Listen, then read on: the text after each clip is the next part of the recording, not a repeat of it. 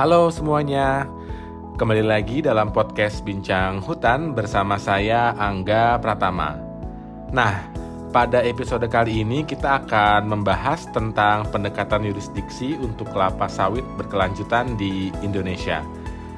Telah bergabung bersama Bincang Hutan, Bapak Okto Yugo dari Jikalahari, Jaringan Kerja Penyelamat Hutan Riau, dan Bapak Ade M selaku Sekretaris Jenderal Forum Komunikasi Masyarakat Sintang atau FKMS. Mari kita sapa kedua narasumber kita. Mas Angga dan pendengar, perkenalkan saya Okto Yugo, saat ini sebagai Wakil Koordinator Jaringan Kerja Penyelamat Hutan Riau, Jikalahari. Jadi kami adalah lembaga jaringan ya yang ada di Riau, yang sudah berjalan 21 tahun, hampir 22 tahun nih Februari besok. Dan kami memang saat ini fokus dan sejak awal sebenarnya fokus dalam penyelamatan hutan alam tersisa, Mas Angga, di mana kami sekarang 19 lembaga anggota itu punya setidaknya 3 peran ya. Satu, advokasi dan kampanye, kemudian yang kedua itu terkait pemberdayaan masyarakat, dan yang ketiga untuk konservasi dan pemulihan. Nama saya Ade M, biasa disapa Ami. Kami dari Forum Komunikasi Masyarakat Sipil Kabupaten Sintang. Bahwa organisasi ini sebetulnya dibentuk berdasarkan diskusi di warung kopi sebetulnya. Di warung kopi, diskusi memandang bagaimana Sintang hari ini terkait dengan pembangunan berkelanjutan. Sehingga di tahun 2014-2015 berdiskusi, kemudian dideklarasikan pertama kali itu di 2016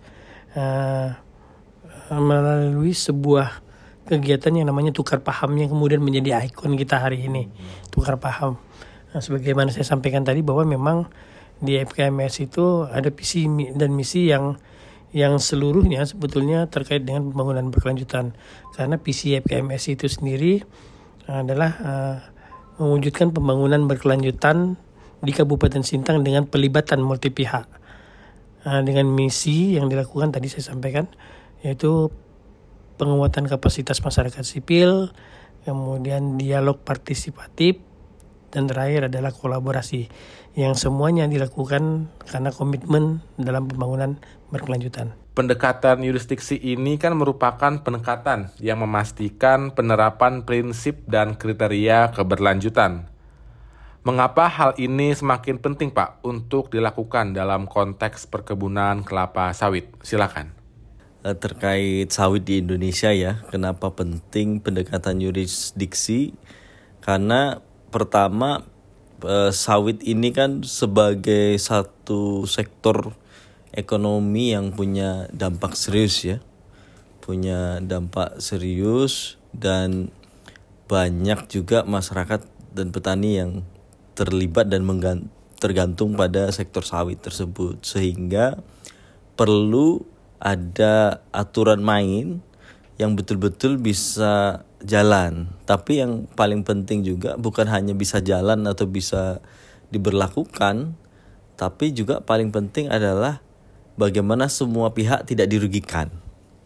Mulai dari masyarakatnya, kemudian pelaku usaha, dan termasuk habitat gitu ya, ekosistem lingkungan itu semuanya harus mendapat keadilan. Makanya pendekatan yurisdiksi ini penting, dan syaratnya juga adalah partisipatif, Mas Angga. Jadi dengan melibatkan semua stakeholder itu mudah-mudahan bisa menjadi pengaturan sawit yang berkeadilan, baik itu untuk manusia dan lingkungan.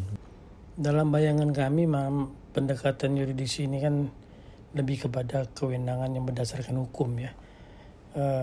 Ada aturan-aturan terkait dengan perkebunan secara umum. Nah, tatkala kelapa sawit ini menjadi sebuah komoditas unggulan, bahkan disebutkan menjadi komoditas perkebunan yang paling memberikan kontribusi kepada negara, tentulah ada hal-hal yang perlu diatur. Apalagi kalau kita lihat bahwa aturan perdagangan sawit juga menyangkut bukan hanya di tingkat daerah, nasional, tapi juga global. Sehingga aturan-aturan yang terkait standarisasi kebutuhan global juga harus dipenuhi.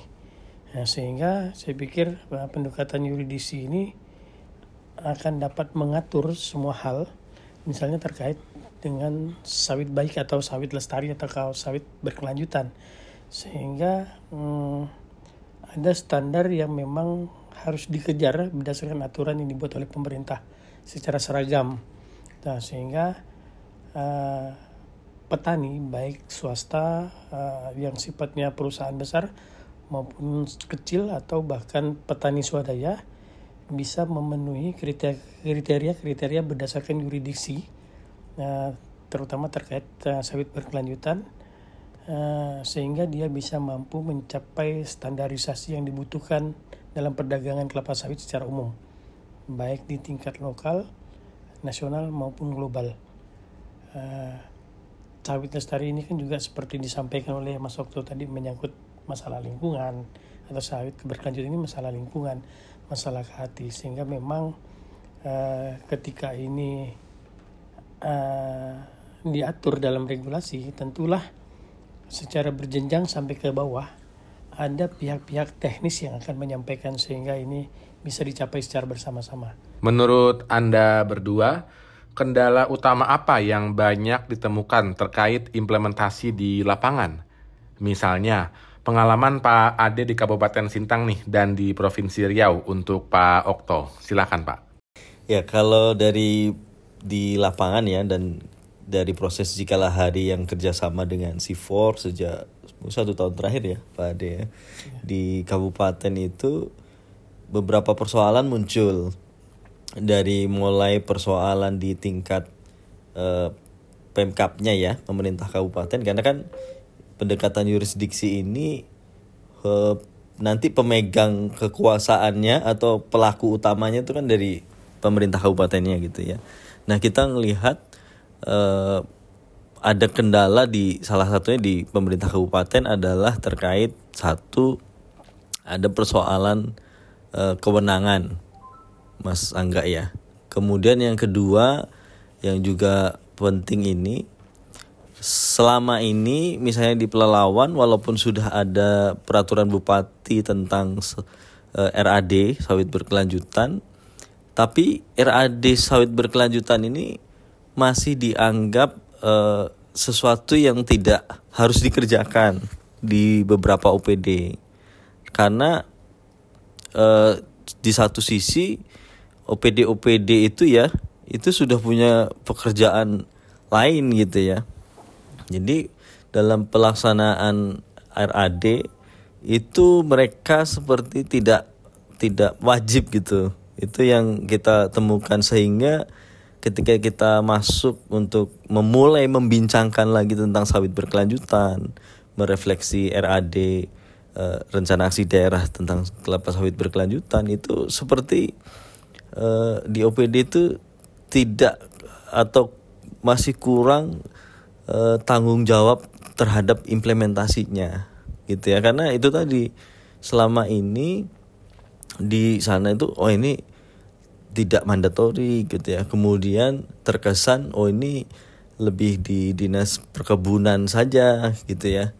Sehingga memang perlu ada proses-proses yang juga kita dorong bersama CIFOR ini ya, bahwa kita mengulang lagi secara substansi dari pelaksanaan RAD dan juga tentunya kelapa sawit berkelanjutan di daerah itu, bahwa ini tanggung jawab bersama di daerah. Dan tujuannya juga dari hasil kita penyusunan TTM ya, yang dengan CIFOR, bahwa ini jadi satu potret utuh Mas Angga.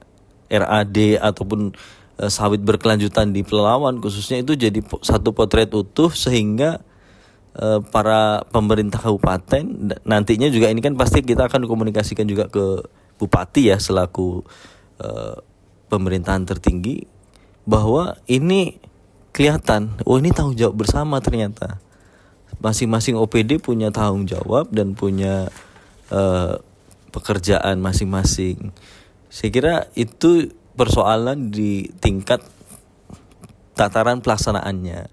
Di sisi lain memang masih ada persoalan tentang persoalan lapangan ya, tentang kesiapan data misalnya. Itu juga masih menjadi PR khususnya di pelelawan terkait data petani, kemudian data kebun ada yang legal, ada yang masih di dalam kawasan hutan, statusnya belum bisa dipakai sebagai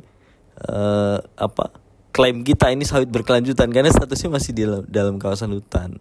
Jadi ada beberapa persoalan teknis, tapi juga ada persoalan material di lapangan. Ketika kami berproses melakukan riset untuk membangun bersama teori of change, teori of action, dan monitoring evaluasi framework, semua stakeholder yang hadir menyepakati adanya permasalahan-permasalahan tentunya. Nah, kami juga pernah melakukan analisa SWOT terkait dengan implementasi ISPO. Nah, ini kan sebenarnya implementasi ISPO ini kan lebih kepada sawit berkelanjutan, yang sebetulnya intinya hanya dua hal saja sebetulnya. Good agriculture practice dengan better management practice. Nah, kedua hal ini tentunya juga dalam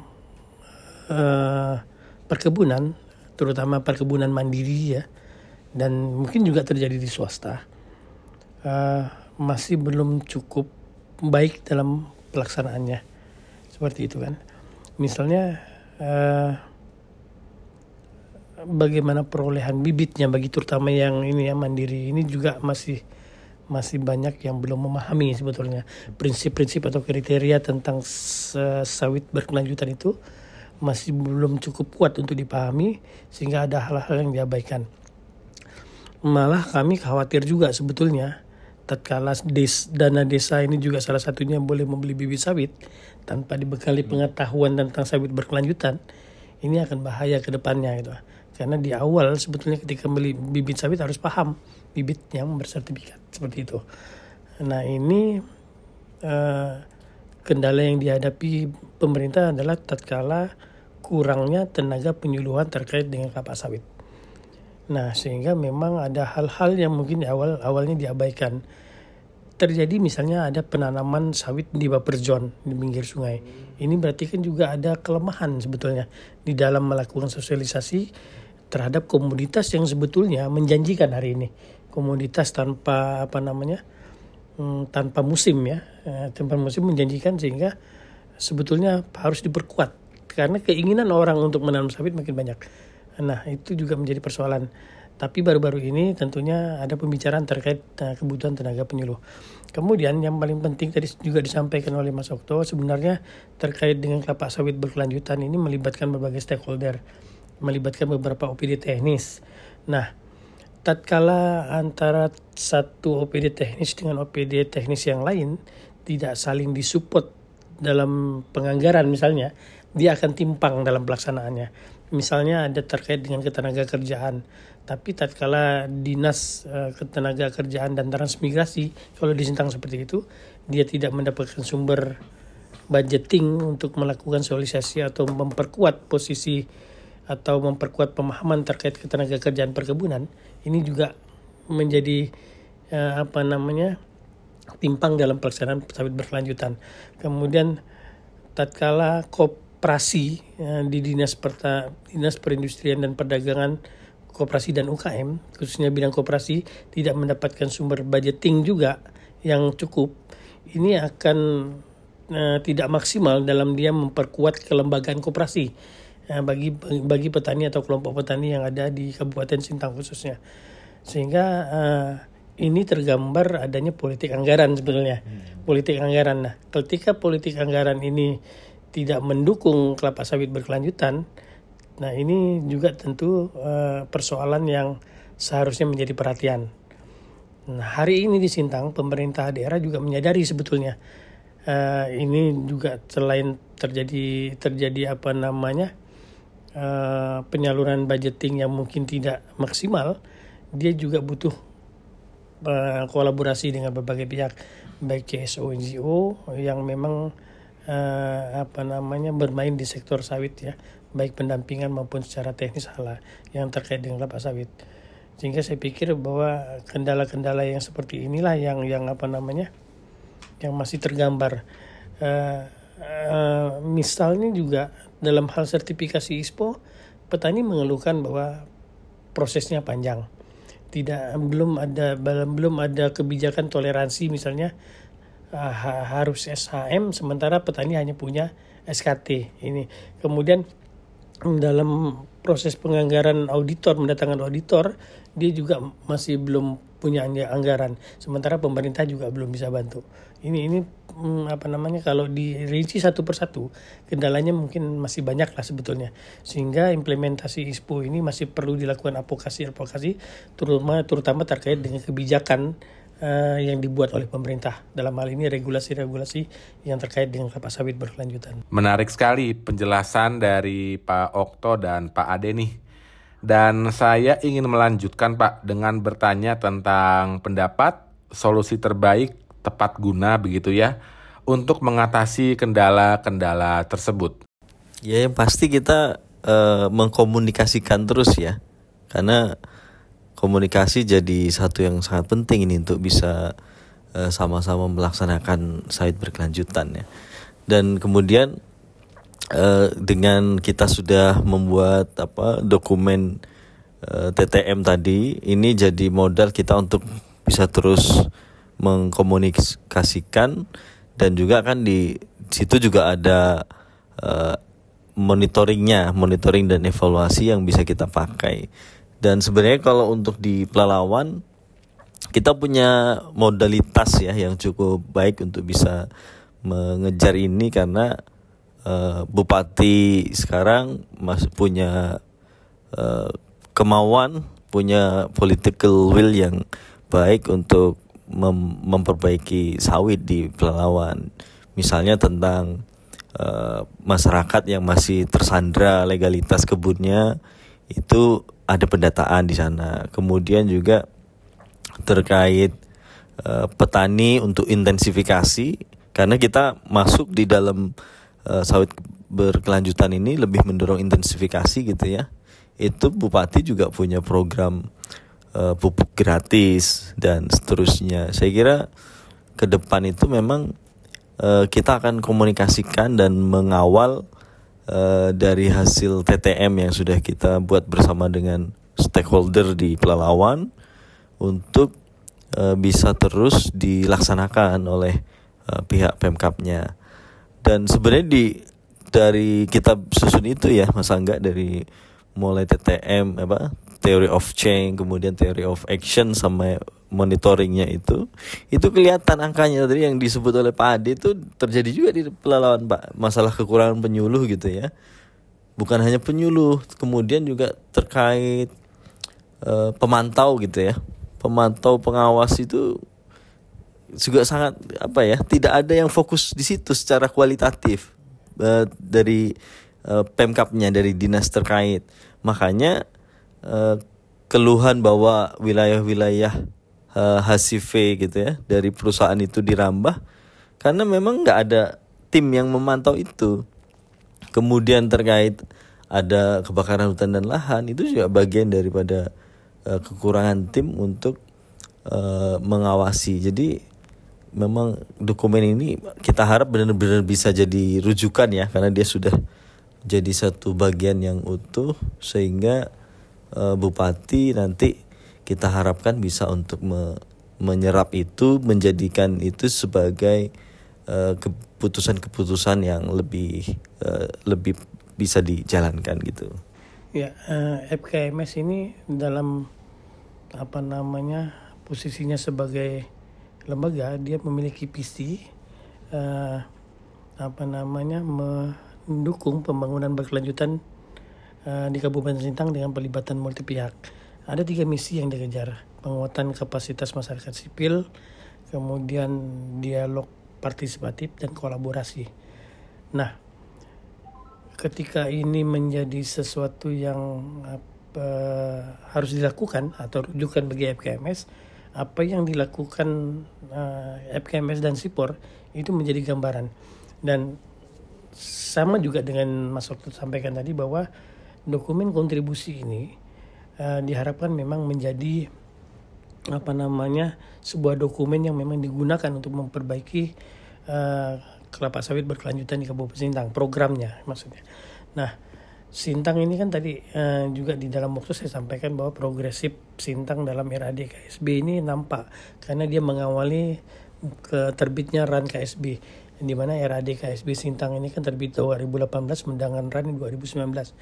Nah, ketika berakhir 2023 dan RAN itu belum berakhir karena masih sampai 2024, Sintang sudah memasuki fase kedua 2024 sampai 2029. Dokumen ini akan menjadi sebuah rujukan. Dan kami juga hasil diskusi mengatakan ini sangat membantu. Ini dikatakan oleh pihak dinas sangat membantu karena apa yang sudah dilakukan ini co-design atau merancang bersama ini karena adanya pelibatan secara partisipatif di situ.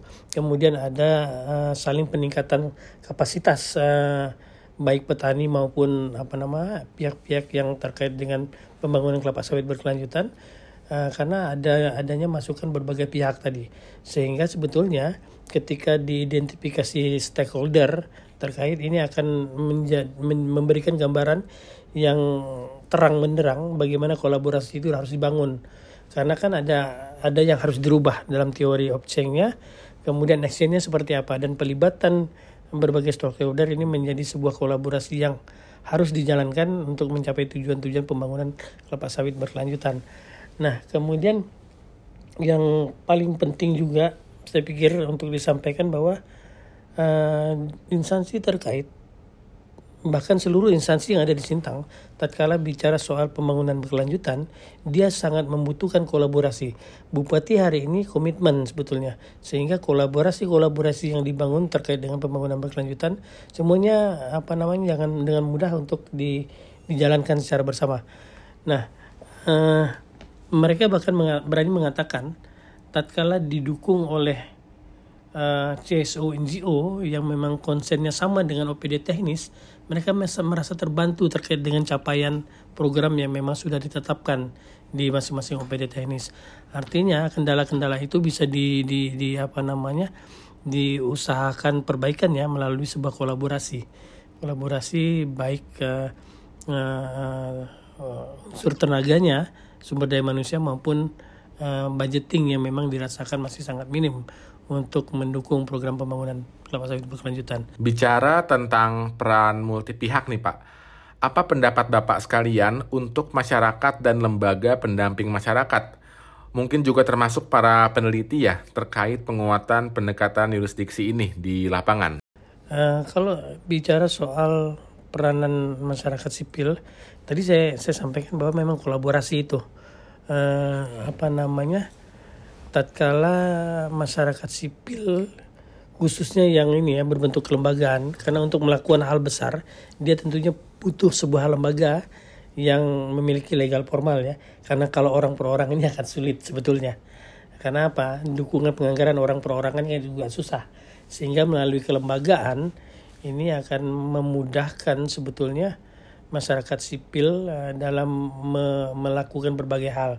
Nah, di FKMS tadi saya sampaikan penguatan kapasitas masyarakat sipil, adanya dialog partisipatif dan kolaborasi. Nah, lembaga ini sudah melakukan hal itu. Misalnya kami mendapatkan informasi dari katakanlah Disperindak dan UKM bahwa ada koperasi-koperasi yang sudah dibangun tapi dia memiliki kapasitas yang rendah sehingga tidak bertumbuh. Apalagi untuk mencapai sertifikasi ISPO atau kelapa sawit berkelanjutan, sehingga kami berkolaborasi dengan mereka untuk mengadakan kegiatan memperkuat kapasitas masyarakat sipil dalam hal ini koperasi yang terkait dengan kelapa sawit berkelanjutan.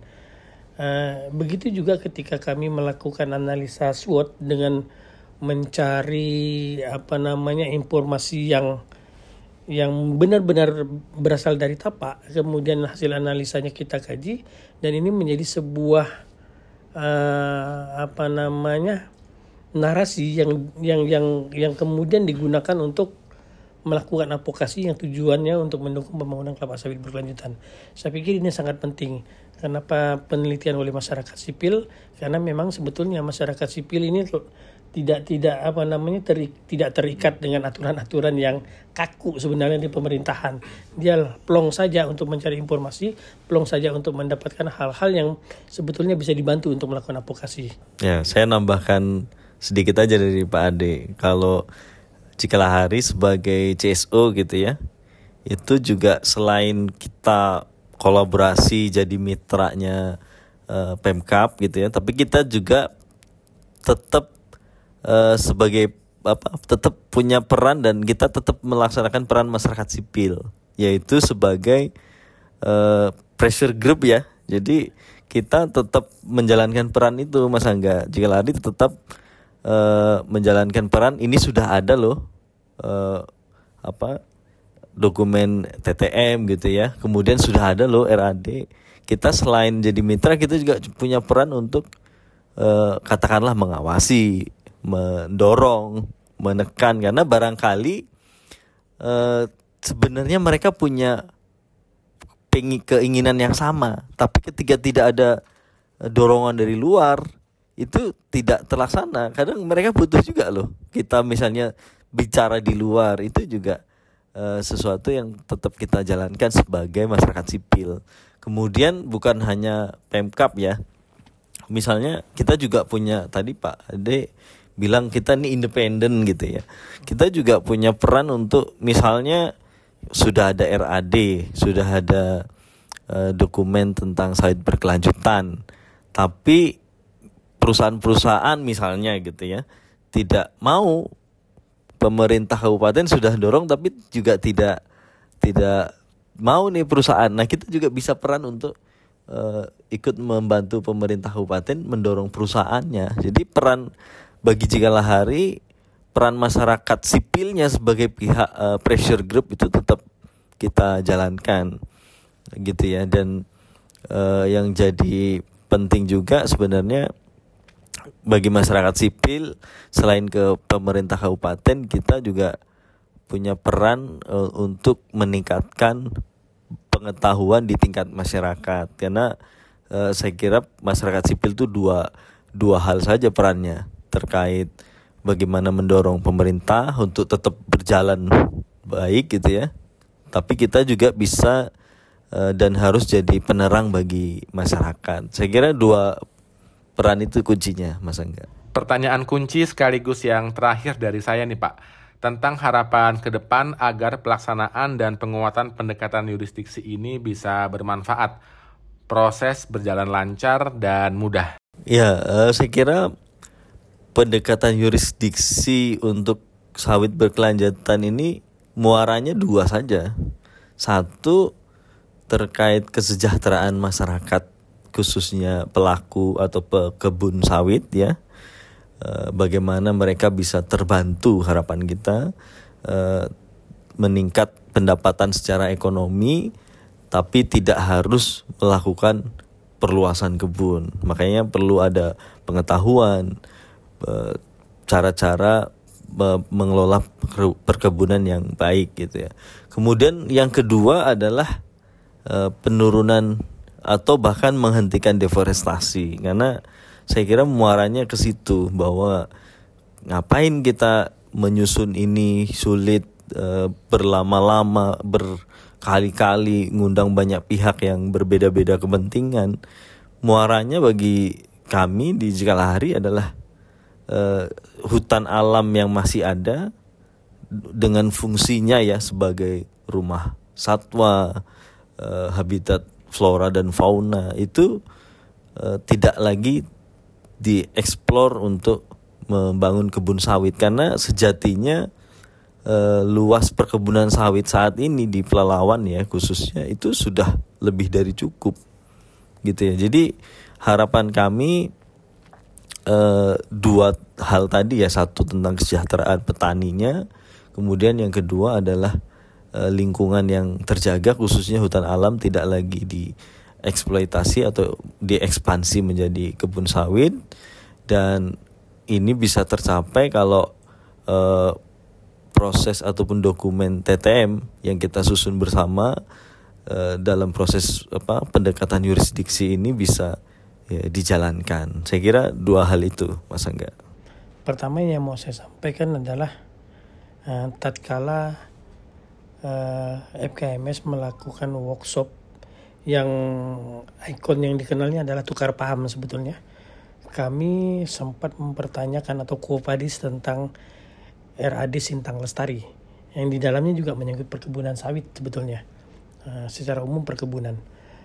Nah, tatkala ini berlaku di 2019 sampai 2021 dan kami pertanyakan di 2021, ternyata pemerintah Bupati dalam hal ini menegaskan untuk pertama kalinya ini tidak dilanjutkan, tapi diakomodir dalam Perda RPJMD, sehingga yang tadinya cuma maju menjadi maju dan lestari divisinya.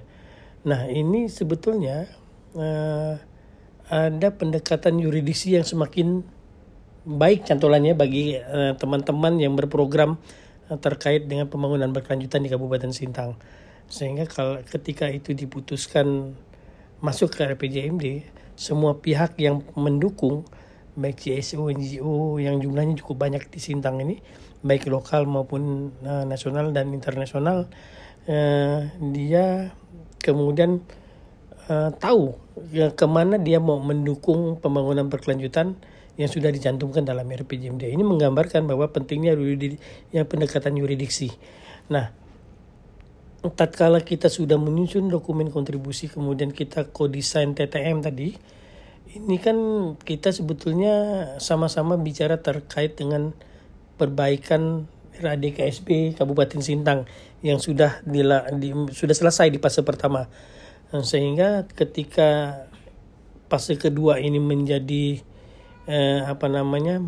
dilakukan dengan rujukan TTM yang dibangun secara bersama, saya pikir ada penguatan di situ, penguatan pendekatan yurisdiksinya, sehingga tata kelola perkebunan kelapa sawit secara umum ini akan semakin diperbaiki. Karena kita di situ kan bicara soal ini loh yang mesti dilakukan, ini loh sebaiknya harus dilakukan, dan ini loh yang lupa dilakukan, dan ini yang belum kuat sebetulnya. Nah, ketika itu dituangkan ke dalam regulasi, sehingga pendekatan yurisdiksi untuk pembangunan kelapa sawit berkelanjutan itu akan semakin baik. Ya, harapan kita nanti di fase kedua RAD KSB Kabupaten Sintang ini akan memberikan dampak yang signifikan, misalnya untuk memberikan kemudahan kepada petani kelapa sawit untuk bersertifikasi sawit berkelanjutan lah. Kita tidak sebutkan sertifikasi apa, tapi sawit berkelanjutan lebih mudah. Kemudian ada ada aturan-aturan yang menyangkut izin, kemudian yang menyangkut